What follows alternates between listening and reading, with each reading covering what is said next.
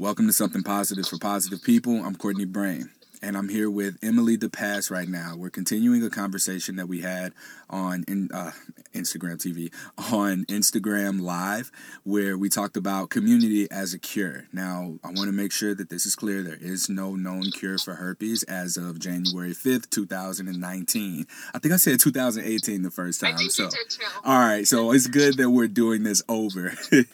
But without rambling too much, like I said, just this is a continuation from that conversation. And one of the things that I find in talking to a lot of people is that a lot of their suffering is in response to their HSV diagnosis. And I'm not downplaying the physical pain by any means, but the emotional response can just be like so powerful over us. And then we also add to it by isolating ourselves, when in fact one of the most healing things we can do is allow ourselves to access our communities. And when I say community, I don't mean just a herpes support group or finding other people who have herpes and just being around them. What I mean is the community that we all have and belong to, be it our family, be it through hobbies and interests, and volunteering, just different passion projects. Being able to allow ourselves to invest more energy into those activities, and be around those people who are reflecting who are reflecting back to us what it is that we were prior to our diagnosis and just who we are.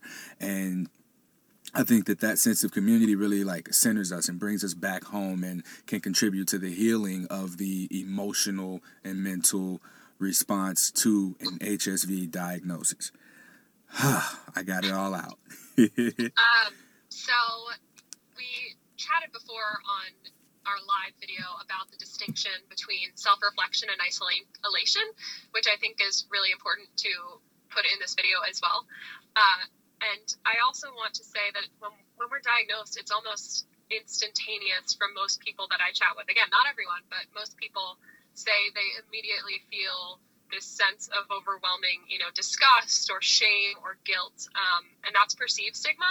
So that's how we feel, what society tells us what herpes is, and people who have herpes, how they should be or could be. And so there's this little disconnect from identity and trying to find ourselves. And so that's part of the self-reflection. And it's almost a self-stigmatization. And then enacted stigma is also feared. So when we're disclosing to someone, when we're disclosing to our communities, there's a fear that we'll face enacted stigma, which is when someone, will shame you or will, say that, no, I really don't want to have sex with you. So I think we're dealing with it's the same stigma, but two variances of it. Mm-hmm. And when you find people that reach out to you and they're suffering from their response to these varied stigmas, is it stigmas or stigmae or stigma? What is the plural form of stigma? Okay. All right. We're going to go with that. Could be wrong. We'll go with that. So their response to the stigma, when people come to you, what do you find is most useful to them in taking the next step from the response that they have? I think just finding someone that they can relate to, which is this sense of community that you're sharing. So I think it's important to have your community outside of herpes, but I think it's also important to know that you're not alone. Like it can be very isolating. And it was for me, as many people that come to me say, I feel so alone, and no matter the statistics, you can tell someone like, hey, it's super common, but I feel like the statistic it's not enforced almost, herpes, 90% of the population, somewhere in between there, has HSV1 or HSV2, one of the two. Some people can have both, but it doesn't feel that way because, there are very few people talking about it. It seems that there are more now, which is great.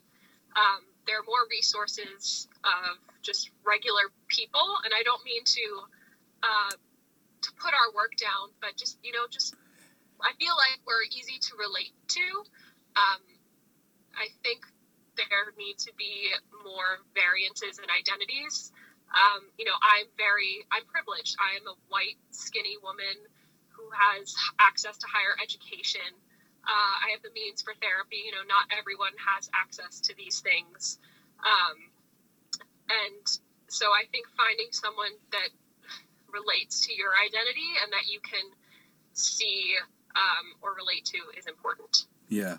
And with that, is there a sense of, oh, that person looks like me, that person can relate to me? And there's almost like a sense of relief to it, because coming into this, with my own personal diagnosis, I did feel alone. I didn't realize I was suffering until I had something to compare it to, which was once I found myself in a community of others, of people who do and don't look like me. I think that when I found someone who looked like me, I was so relieved by that.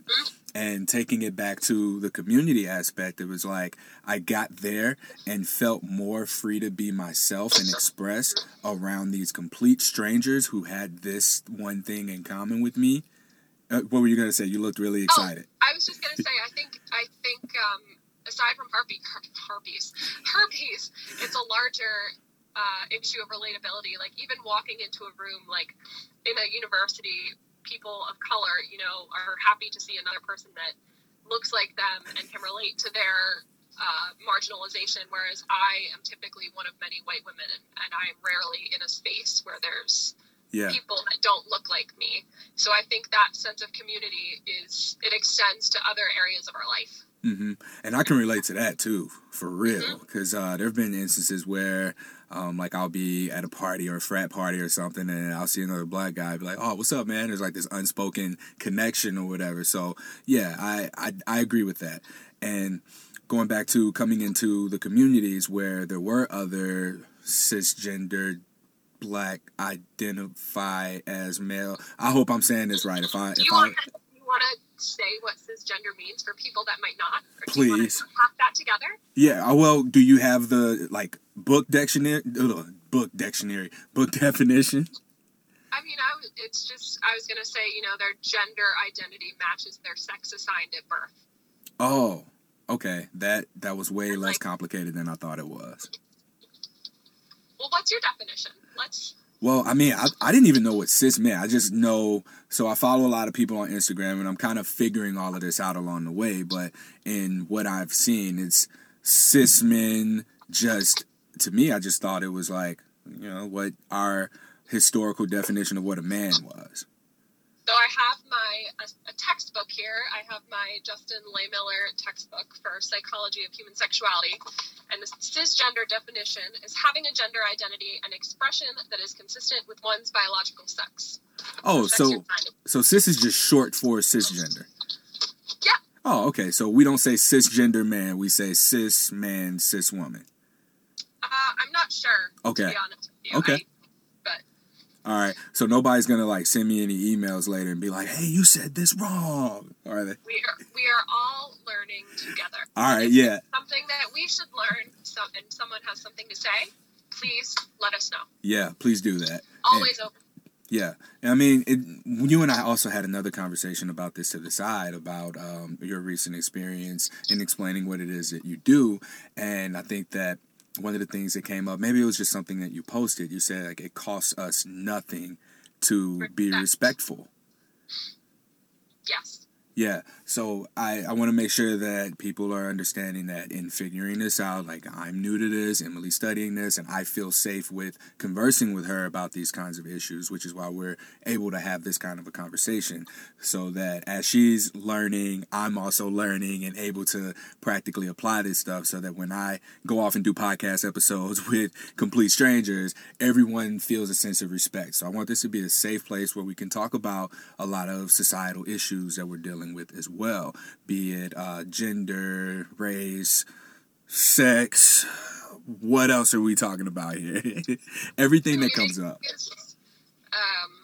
Politics, everything. Yeah. So this is a safe space for all of that, and just know that, and this is a good demonstration of what that looks like, even to have an uncomfortable conversation. We're interested in having this conversation for the sake of helping people, and we're learning, and as we go along, we're going to mess up, but just know that that the respect is there. So, thank you, Courtney. That was lovely. Oh, absolutely. Thank you. And what was I going to say? I was talking about the community aspect. So being able to walk in and see someone who looks like me was just such a relief. And being able to walk out of that kind of an interaction and see, oh man, this dude is cool. This person is cool.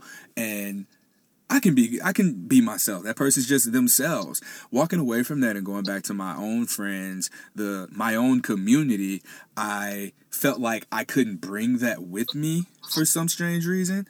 And in hindsight, I realized that I felt more free to express myself wholly around people who knew I had herpes than I did around people who've known me for years and didn't know I had herpes. And once I realized there was a disconnect, it was like, okay, I got to figure out a way to bring these two together.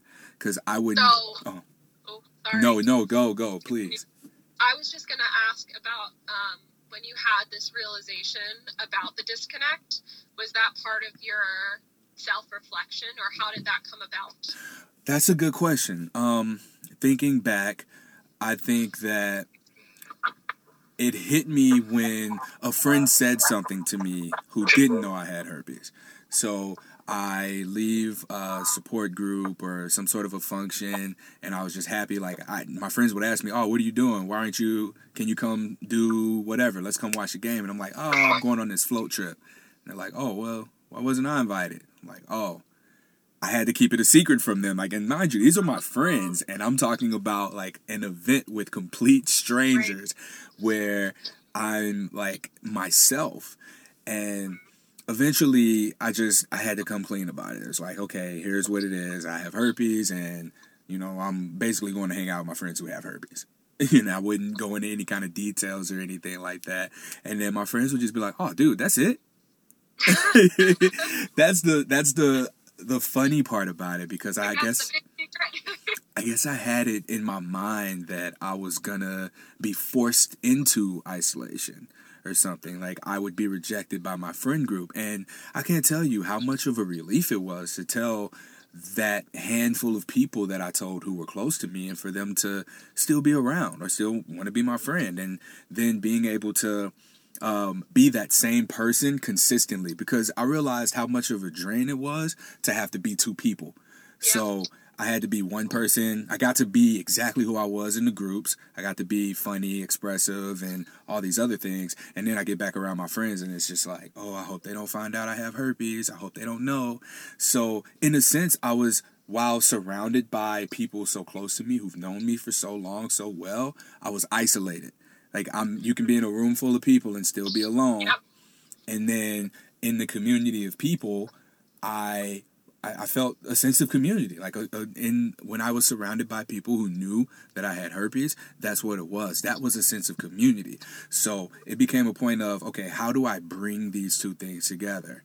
And eventually it just happened to where I became open about my own having HSV, and built this podcast, I've built my own little like catalyst of a community, because I don't want people to solely rely on this to meet people and live their lives through and like have any sort of attachment to this podcast. I want it to be a gateway. I want this to be able to take people through their emotions and the process of being able to understand what it looks like to manage those, and then walk out into the world and go back and doing whatever their hobbies were. If they were interested in cooking, if they were interested in knitting or going to Comic-Con conventions, which I'm into. So all those kinds of things. And that's where, like you said, the self-reflection comes in. I think that community allows for self-reflection to take place, because when you are by yourself, you have something to compare it to.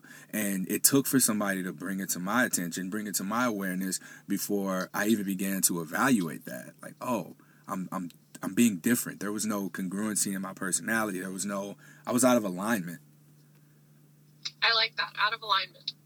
I was also out of alignment, and I didn't really have a community of just herpes-specific people at the time. But I recall, I wasn't working out. I would try, but during the first week, I was very sensitive still, to touch, to just being in this. It felt like a new body almost, which is so strange to think about now. But I pushed through the gym. I would cry sometimes. So that was really hard. And there were points when I just didn't go. And instead of going to the gym, I picked up alcohol and I drank too much. I didn't go to work. I just sat in my bed. So that's the flip side of that self-reflection isolation piece. Yeah. I didn't know that. I don't think we talked about that. No. The drinking? Yeah. Or the crying? Well, none of that. The drinking and the crying, like in the gym. I didn't know that about you. I have one yoga teacher she's my friend, but she recalls when I was in her class, and she's like, "Yes, I remember that day. You were crying." So. Oh. I know. It's like, what do you say to yourself, right? Yeah. It's like I don't know what I would say to myself. That's a good question. That's a very introspective question. Yeah. And in that introspective phase, I want to say I was I was very addicted to personal growth, personal development, self-help type stuff. And I spent a lot of time exploring different things because all of this was new to me. The whole self-reflection aspect was new. It was fun. It was exciting. It's like, I'm learning about myself. Who is this person? And I just immersed myself in figuring out exactly who I was through trial and error of doing things. And I remember it was when my girlfriend and I broke up at that point in time.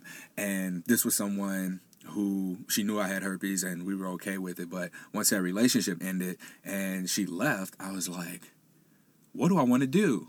I want to go eat Mexican food. And then I was like, wait, I don't really like Mexican food all that much.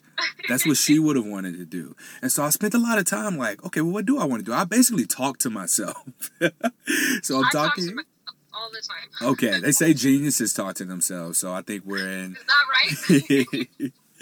But the talking to myself, the journaling, the writing, and that was probably where the self-reflection started. And I think it picked up when friends began to point out, like, hey, you're not, something's off. I don't know what it is. And so when I say these things, I mean, well, going back to community as a cure, what I mean by that is we know that a herpes diagnosis it's there. It's not going anywhere. But our response to it changes. So my response to it in the beginning was that isolation, that loneliness. Nobody's going to want to sleep with me. I'm not going to have a girlfriend. These were the kinds of thoughts that I would have. And it affected my dating life during that time frame after my relationship was over. And I then began to have to treat that. So the quote-unquote cure for those emotions really was a sense of belonging, a sense of community, a sense of, Courtney, you are fine just the way you are. There's like who you are when you're around people who know you have herpes. That's who you really are. That's when you're in alignment. Bring that person with you wherever you go. And I took that person, I discovered that person, and I took that person into podcasting. I took that person into personal training. I took that person into the gym, into my relationships that I have with other people, friendships, into my family. And I feel more free to be myself than I ever have before. So I'm cured of the negative emotions, the negative thoughts that came with my herpes diagnosis, which I feel are very important especially since we're not in a place of like a physical cure that can alleviate or cure the physical symptoms or the virus from your system.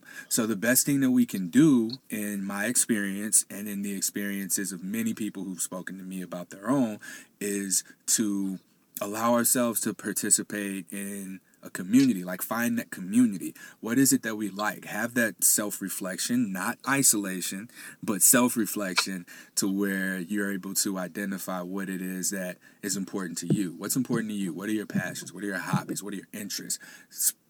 Put energy into those things so that you can bring yourself into alignment, and then managing your stress that way helps with even managing the outbreaks. Like if you have an outbreak, it's like, oh, okay, I know what to do about it. This is how I'm gonna move on. I also want to say that I don't think, you can have a different opinion than me. Just want to preface with that. I don't think we can be completely cured of negative emotions from anything. I used to be I'm a very positive person. I have a positive outlook, but I still have bad days. I don't like to call them bad days, but I have moments that get me down. Even about the stigma, there was the most recent one that I can recall was just from Lush Spa. I'm not sure if we were in touch at that time, Courtney. We were. But I booked a massage. I booked a massage at Lush Spa, and the massage therapist, it asked to list my medications, and I put Valtrex, and she's like, well, why do you take that? And I'm like, well, I have herpes. And she's like, so you have it down there. And it was very judgmental, and I still don't shop at Lush to this day because of that. But healing is not a linear process. Recovery isn't a linear process. Like, the moments of introspection, sometimes, they lead to sadness. Sometimes they lead to happiness. We're humans. We're capable of so many emotions that there are more words that we probably even know for them, which I'm sure is a fact. There's an emotion wheel somewhere out there that I will link to you because I love it. But I just wanted to put that little plug in there. Okay, yeah. And having emotions is okay. Yes, having emotions is okay. And I don't mean to, I don't mean to, downplay anyone's emotions, whatever they are. Emotions are real. Our responses to situations are 100% real. And when I say cure myself of the negative emotions, what I really mean is, just that to an extent. I don't have bad days about herpes. I haven't had any reminders that, were just like, oh, the stigma's prevalent. I'm always messing up words, and I'm not editing this, so. We're just we're living in authenticity. There you go. Yes, we'll say that.